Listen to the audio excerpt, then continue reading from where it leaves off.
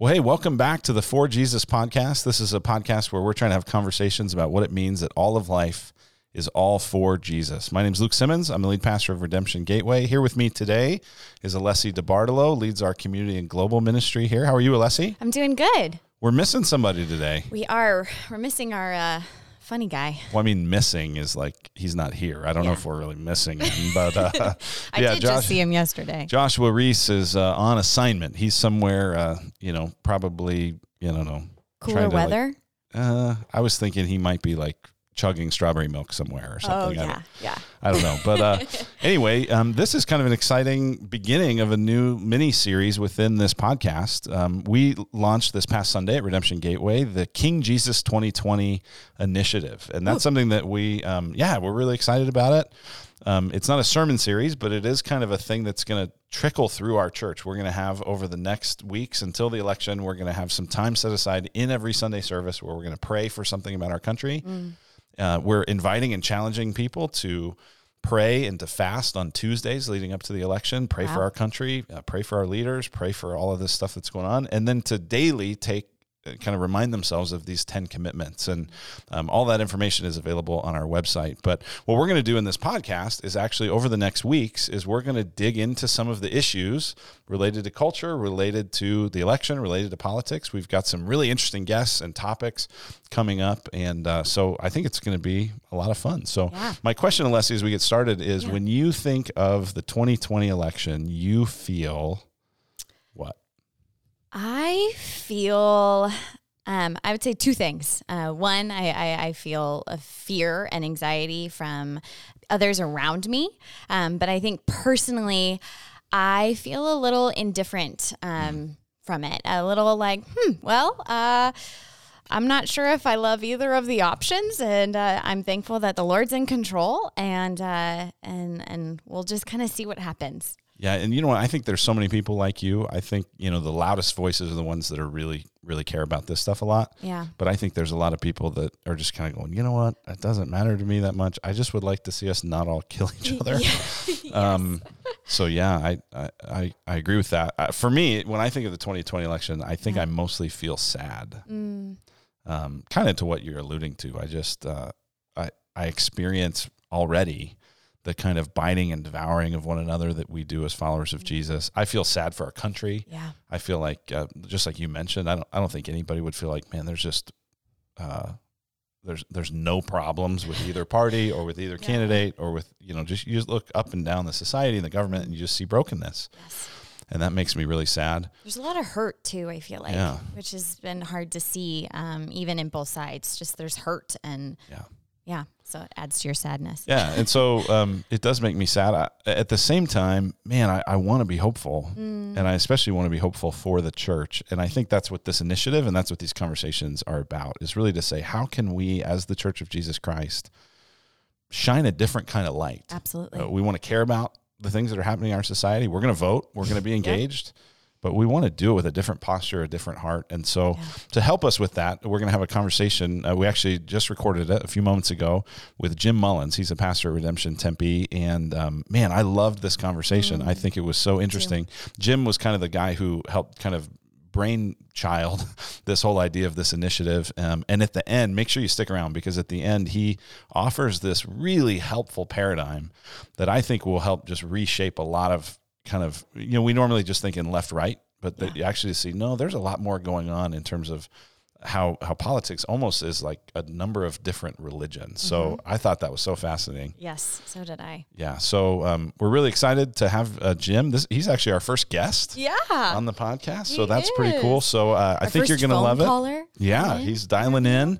And it was really great conversation. So we think you'll enjoy it. So if it's helpful, please be sure to share it with somebody and pass it on. And without further ado, here's our conversation with Jim Mullins. Jim, welcome to the For Jesus podcast. Thank you so much for letting me be a part of this. Yeah, man, we're really glad to do this. You guys have a podcast that you've been doing for a while, so I kind of picked your brain a little bit on that. What's the name of your guys' podcast? Mm-hmm. Well, we have a Redemption Tempe podcast, but we've also been doing the Faith, Work, and Rest podcast. Nice. Particularly focused on faith and work and how Jesus is Lord over all of our lives, including our work. Yeah, you actually wrote a book about that. That's not the main point of this conversation, but tell us about that book. Yeah, Symphony of Mission. So it's a book I wrote with Mike Goheen, and it's essentially about what God's mission is, his mission to renew and restore all things through Christ, and how we participate in his mission. And the aim of it is to take some of the richest missiological principles that are written by, academics and actually bring it down into real life and help people kind of reimagine the everyday mundane stuff of life as present with God and an opportunity to love your neighbors. So even that title, Symphony of Mission, is kind of a word picture for you, isn't it? Yeah, it is actually, because I think we often think of God's mission. We think of mission almost in terms of like a rock band, where with every rock band, there's a main person. Most rock bands, it's usually named after them, like Tom Petty and the Heartbreakers, and I don't know what are some other ones. Can you think of Dave any? Matthews Band, maybe. Dave Matthews Band, yeah. So old school. We're 90s. We're 90s kids, Jim. Unless he's like, I was going to say That's right. Coldplay. That's doesn't say his name. Yeah, I don't know. Yeah, well, my metaphor breaks John down. Mayer. John Mayer. Yeah. Oh, there you go.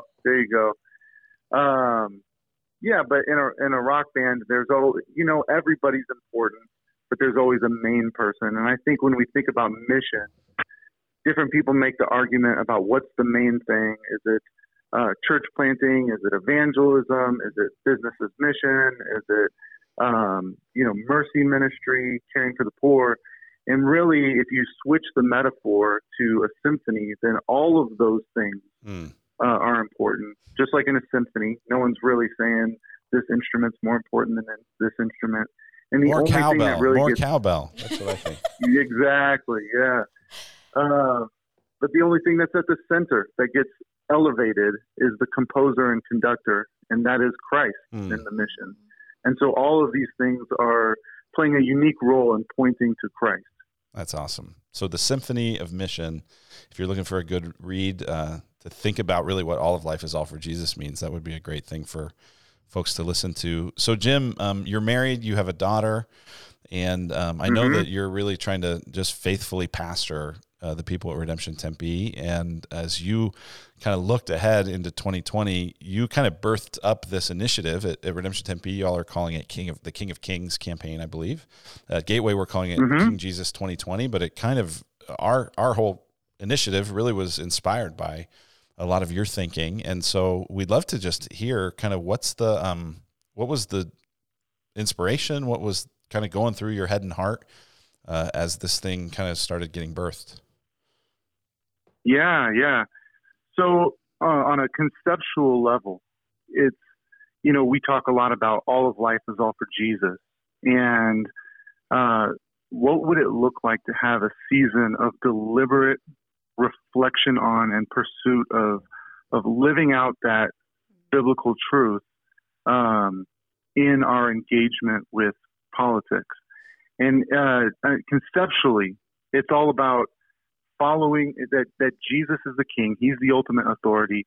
And what if his words and his ways shaped every aspect of our engagement, including our dialogue, including the way that we participate? And, the concept is there, but a lot of it was actually birthed out of some kind of painful things with 2016 was probably the roughest year of pastoral ministry for me, and until 2020, in the life of Redemption. Yeah, that's right. And so far, actually, I would say 2016 was worse, to be honest with you. Yeah. I mean, that played a big role in division between people in the congregation, friendships being broken up, marriages having tension. And, probably the worst thing was there are a number of people who were really intrigued by Jesus, who were reading the Gospels, who weren't believers, who saw the way that Christians were interacting with each other and said, I am no longer intrigue. Yeah, that's hard. And it really, in some ways, tarnished some of the witness. And especially, I think of a coach that I have, who we have a really good relationship, and was really in awe of the ways in which people in the congregation were loving their neighbor and living out their faith until the election season that came around. And then he kind of expressed that he really didn't see Jesus much in that interaction. So, wow. So it wasn't even that his critique was about what Christians believed about politics. It was more about just kind of their posture and the way they handled it. Exactly. It wasn't even about what they were voting for or policies, but the interaction between Christians tarnished the witness. Wow. So this was really just you saying, hey, we got to do this differently in 2020. We got to have a different approach. And that's absolutely kind of what this is about. I think you were you the one that kind of authored those 10 commitments that we're all beginning to pray through and remind ourselves of? Yeah, absolutely. Is there, I don't know if you have them memorized off the top of your head, but are there one or two that are especially kind of near and dear to your heart? Yeah, there's a couple. I would say one would be biblical wisdom, committing to have my views challenged by the biblical story rather than using the Bible to proof text my predetermined positions. Ultimately, what's your authority? And what's your starting place there? That's a big one. Having our speech or political discourse marked by the fruit of the Spirit is another big one. And I think probably the biggest one for me, where I often fail, is removing the log from my own eye. So yeah, I love that one. Instead of just spending all the time critiquing the flaws in other people's political leanings and thinking and scrutinizing them, Jesus calls us to make a bigger deal out of the log in our own eye and give that more scrutiny. And I don't do that often. So Alessi and I are in slightly different places here, but I'm really interested in politics. Probably around 2007 was when I kind of first started getting into it, and follow the news. There's multiple politics related podcasts that I listen to, and news that I try to keep up with. I watch a lot of the debates. I'm a little bit of a junkie. For someone like me that's kind of really into this, what would be some of your hopes of an initiative like this? How would you hope that this whole thing would maybe reshape or influence someone like me? Yeah. So I think for a lot of folks who are really interested in politics, really care about it, as their engagement with their faith and politics and how those things interact with each other would probably be rooted in like Romans 13 and 1 Peter 2, where they acknowledge the Bible's teaching about the role of government to punish evil and to promote good, and that we should submit to the governing authorities. And that's kind of like a baseline level understanding.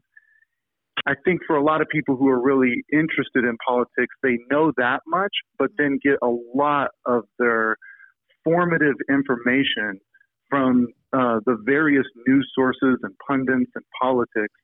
But what I'm really interested in is what if we took the whole rest of the ethical teachings of Jesus or the gospel, basically the rest of the Bible, and say, does this still apply to me and how I live out my my political engagement? So in other words, am I still a disciple? And I think one of the big things is oftentimes the Bible has very little opportunity to compete with the hours upon hours of punditry and commentary that we're getting as we're just letting news commentary and podcasts wash over us. And functionally, those can almost become our sacred text that we turn to rather than Scripture. And so I would say the interest is really good. The engagement with current events is really good. But what does it look like to immerse yourself in the whole breadth of what it means to be a disciple, and particularly be a disciple in the political engagement, which we tend to just exclude. I wouldn't say we, but like there's a propensity for people to exclude politics from the realm of what it means to be a disciple. So you'll think really deeply about what does it mean for me to care for my wife, my neighbor, my family. But then when it comes to the political stuff, it's more about the content that's being pumped out through the media, through the various sources of media. What it strikes me in that, whether I listen to conservative media or mainstream media or liberal media, and I realize to some people I just merged categories, or I was just redundant, but whatever you listen to, it feels like the goal is the same, which is to make you afraid and to make you angry. And it's this just vortex of anger and fear, anger and fear, anger and fear. And really it feels like the incentive structure of the media and the incentive structure even of the parties to a large degree is to keep people afraid and to keep people angry. And neither of those postures really are how Christians should be reflecting the heart of Christ. Yeah. Absolutely. And with that, I'm just curious. So I am on the opposite side of the spectrum from Luke. I probably lean towards the person who's not as politically minded. Sure, I have the apps, so they let me know what's kind of going on, so I'm somewhat aware of what's going on. But because of the fear or the intensity that I feel is wrapped around politics right now, I tend to lean away from it. So how would you kind of advise? What would you want someone like me to take from knowing that, oh boy, we're going to have, another series on all about politics? Like that feels a little like overwhelming actually to me. So what would you want someone like me to take from this series? Yeah. Well, I would say that politics is definitely not everything. And I commend that. But it is something. And it is a way of loving our neighbors and stewarding God's world. And pretty much, if you think about all of the ways in which you yourself are flourishing today, you have an air conditioning that's pumping in cold air in this, hot summer. You food that comes to your table. You have roads that work. You have all of these things. There are real policy decisions that are affecting those things, and that neighbors are cared for and God's world is cared for when we take those things seriously. And so I actually would say for most folks, if you're going to get involved locally to start with. For the last 10 years, I've been asking this one question over and over whenever I encounter someone who has really strong political opinions. I'm always just curious. I ask, could you name each of your city council members by name? And I've only had about 5 people who could. And what that says to me is, interesting. You're obviously not praying for those leaders. And as Scripture calls us to, if you don't know their names. And there's I read somewhere that a vote in a presidential election, you have a 1 in 10 million chance of actually affecting the outcome. Wow. But when it comes to local stuff, city council, those sorts of things, they're practically begging for your involvement, and there are very tangible things you can do to help your neighbor by participating in that. So I would say I would commend the reality that politics isn't everything, and you're probably not giving your whole allegiance to politics or an ideology, but you might be missing out on some ways to really love your neighbor by not engaging. Yeah, that's great. Thank you. Jim, anything that you would say, some maybe unintended consequences you don't want to see happen? So in other words, we're doing this King Jesus 2020 thing. Here's what we're not trying to do. Here's what we're not hoping for. Anything like that come to mind? Yeah, there's a couple. One is I don't want it to be perceived as a partisan thing where we're going to, tell people exactly how they should vote. The other thing is there's two extremes that I want to avoid. One is that politics is everything and it's the only way to love your neighbor. But then the other one I do want to avoid is the just disengage and kind of pick up a tambourine and kumbaya and kind of have this shallow peace where you avoid some of the real important conversations that need to be had just for the sake of not having conflict. That's peace faking. That's not peacemaking. And yeah, so I would say those would be some of the things I want to avoid. One of the ways we've kind of talked about it is, we don't want to go the way of the donkey, the way of the elephant, but we also don't want to go the way of the ostrich either, where you just put your head in the ground and ignore what's going on. We want to go the way of the lamb, following King Jesus and letting him shape his words, his work, shape everything that we do, including the political engagement. And that's going to mean different leanings, but it's not going to mean allegiances to different ideologies. So dang it, Jim, you just outed me. I preached on that at the beginning of the year. I actually did a message on how we're going to love one another through the 2020 election, and I closed with those 4 animals because I heard that, I think, either from you or Chris Gonzalez, but I don't think I quoted you on it. And so now everybody knows where I got it from. Oh. Hey, man, no, I bet you came up with it, and I'm the one who's claiming it. So I know for a fact I didn't come up with it, but it did seem to make an impact. And I think a lot of people did feel like, man, I am the ostrich, just because this whole thing is such a anger-inducing mess. I don't want to engage. And yeah, I think the way of sacrificial love is really important. So, hey, before we let you go, there's something that I think is just really interesting. Seth Trout's going to do a class for us coming up on kind of different political ideologies. But there's kind of a matrix that you've come up with. I was introduced to it, I think, as the Mullins matrix, but I think you have a different name for it, that kind of describes a little bit of what's going on in terms of political ideologies. This would be a lot better if we had a whiteboard that everyone could look at and you could draw it. But can you kind of maybe describe for us these 4 different approaches that you see? Yeah, absolutely. So I think when we conceive of the political polarization and tension, we tend to think of it as this on a left-right spectrum, that it's polarized. So you have some people on the left, you have some people on the right. And that's certainly a cultural influence. There's people who are, there's a pull toward conservatism, there's a pull toward progressivism. But there were a lot of things in 2016 that didn't make a lot of sense to me that were happening politically. And so I started doing a little reading in philosophy and some of the other worldview elements that are affecting society.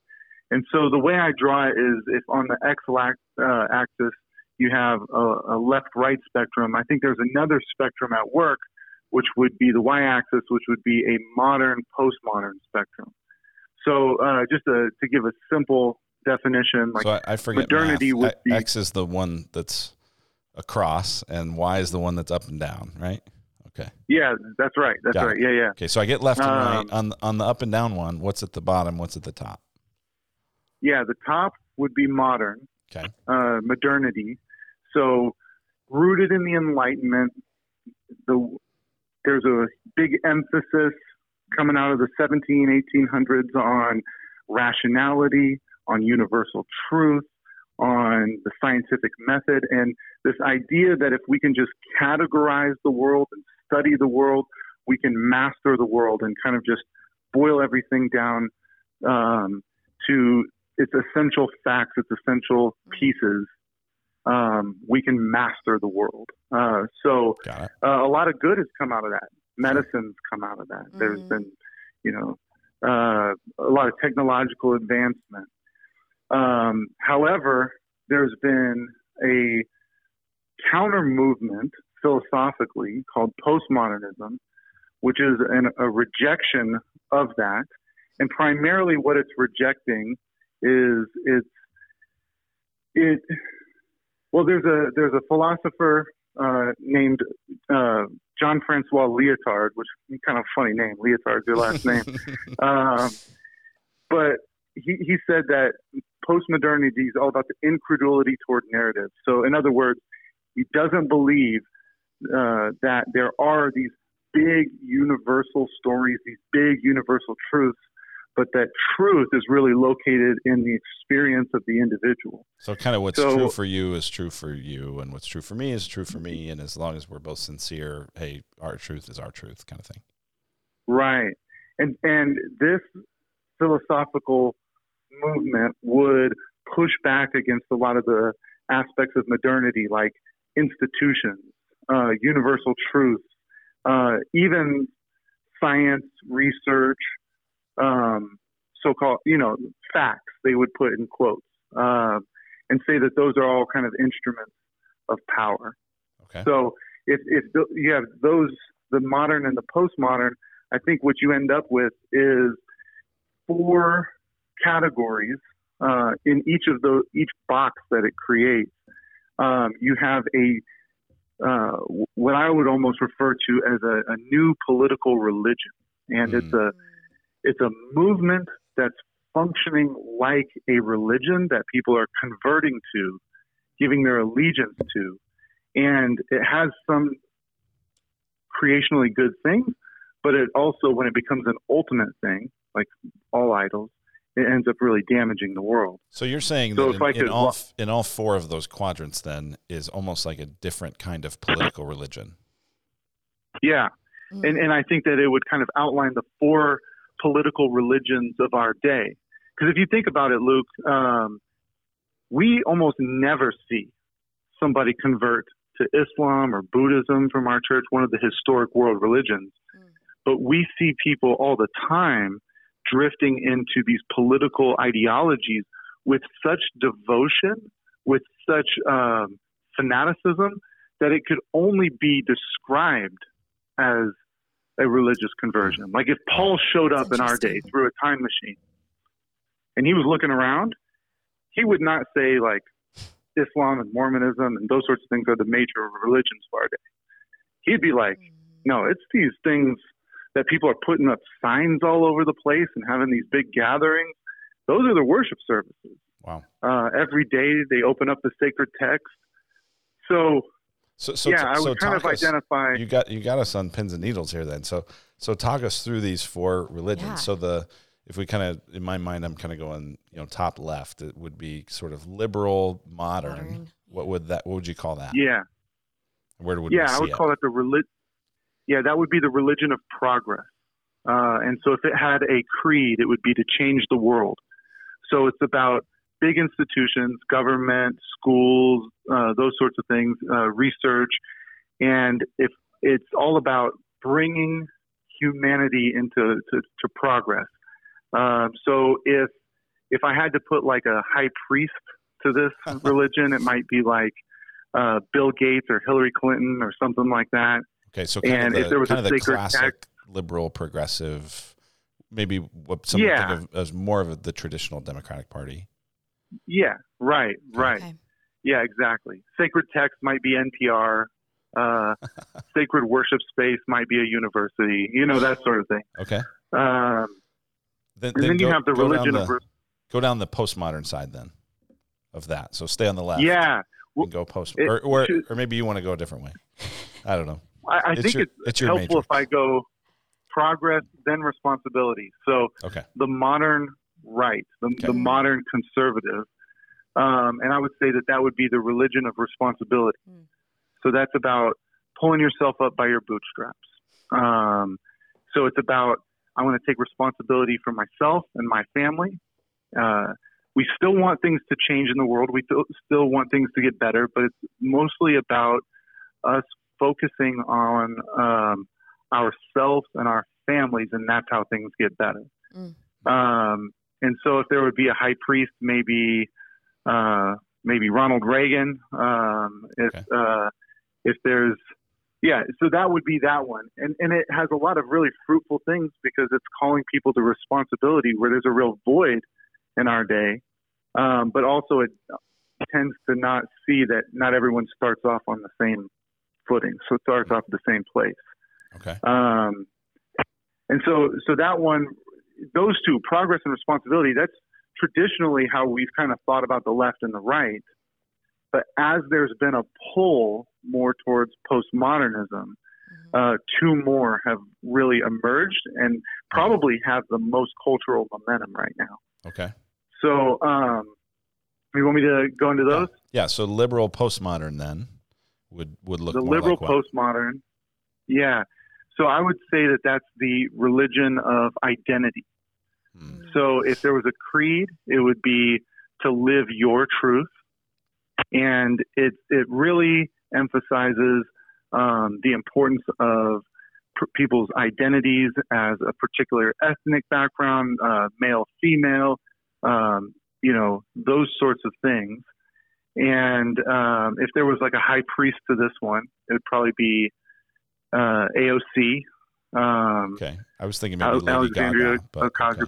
Lady Gaga would be another one. Okay. There's, sacred space might be like Instagram, but it's yeah, the selfies. Yep, I see that. Yeah, but the Enneagram would be careful now. always we like doing work Enneagram. on yourself. I was gonna say. Yeah, I have no problems with it. But there's like a big emphasis on sort of crafting and finding your identity. And then any time that someone's identity is threatened in the world, it kind of coalesces to try to advocate for or protect or kind of, depending on, Okay.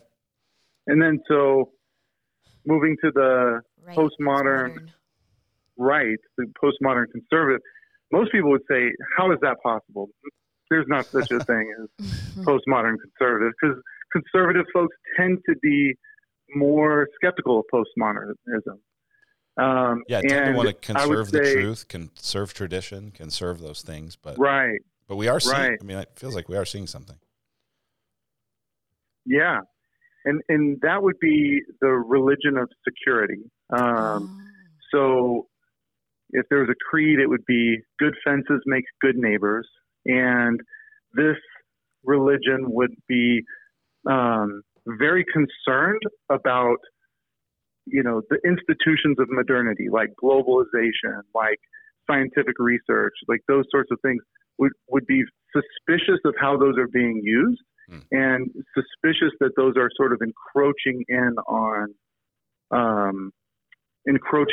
life. And so the postmodern aspect of it is that with that one, it tends to be the sense of truth tends to be way more intuitive, oriented around the gut. And it tends to put less credence into research, statistics, global marketplace, those sorts of things. But kind of about protecting a way of life. Institutions, yeah, because institutions, you've seen the right and the left kind of go, not interested in that. We want exactly kind of political insurgency. We don't want the establishment. That kind of thing. What about some of the high priest creed? Yeah. Some of that stuff on the conservative. On that one, yeah. So I would say that you have. I would put Joe Arpaio, maybe, maybe Stephen Miller or Steve Bannon. So I wouldn't necessarily put Trump there, but more of some of his advisors that are kind of getting at the philosophical aspects of it. Okay. And what's interesting about all of these, just to throw a question at you, like progress, responsibility, identity, security, which of those do you see in Genesis 1 and 2? Progress, responsibility, identity, and security. All of them? Yeah. In different parts. Yeah, they're all there. Yeah. They all feel part of God's good creation. Yeah, and as God is unfolding the template for what his world is supposed to look like, all of these are emphasized: progress, be fruitful and multiply, responsibility. Right. He put the man in the garden to work it and to keep it. Identity. He was created male and female in the image of God. Security. They walked with God in the cool of the day in a secure place where there was no harm. Wow. And so all four of those have their roots in creation and are a part of what a flourishing life looks like under the lordship of Christ. It's just when any one of those becomes isolated and takes the place of God is when it becomes really problematic. Man, that's so interesting. That's such a great picture, because that helps me think about the matrix in a different way of oh, now it makes sense how when you just pull one of those aside, how much division can come from that. So that's fascinating.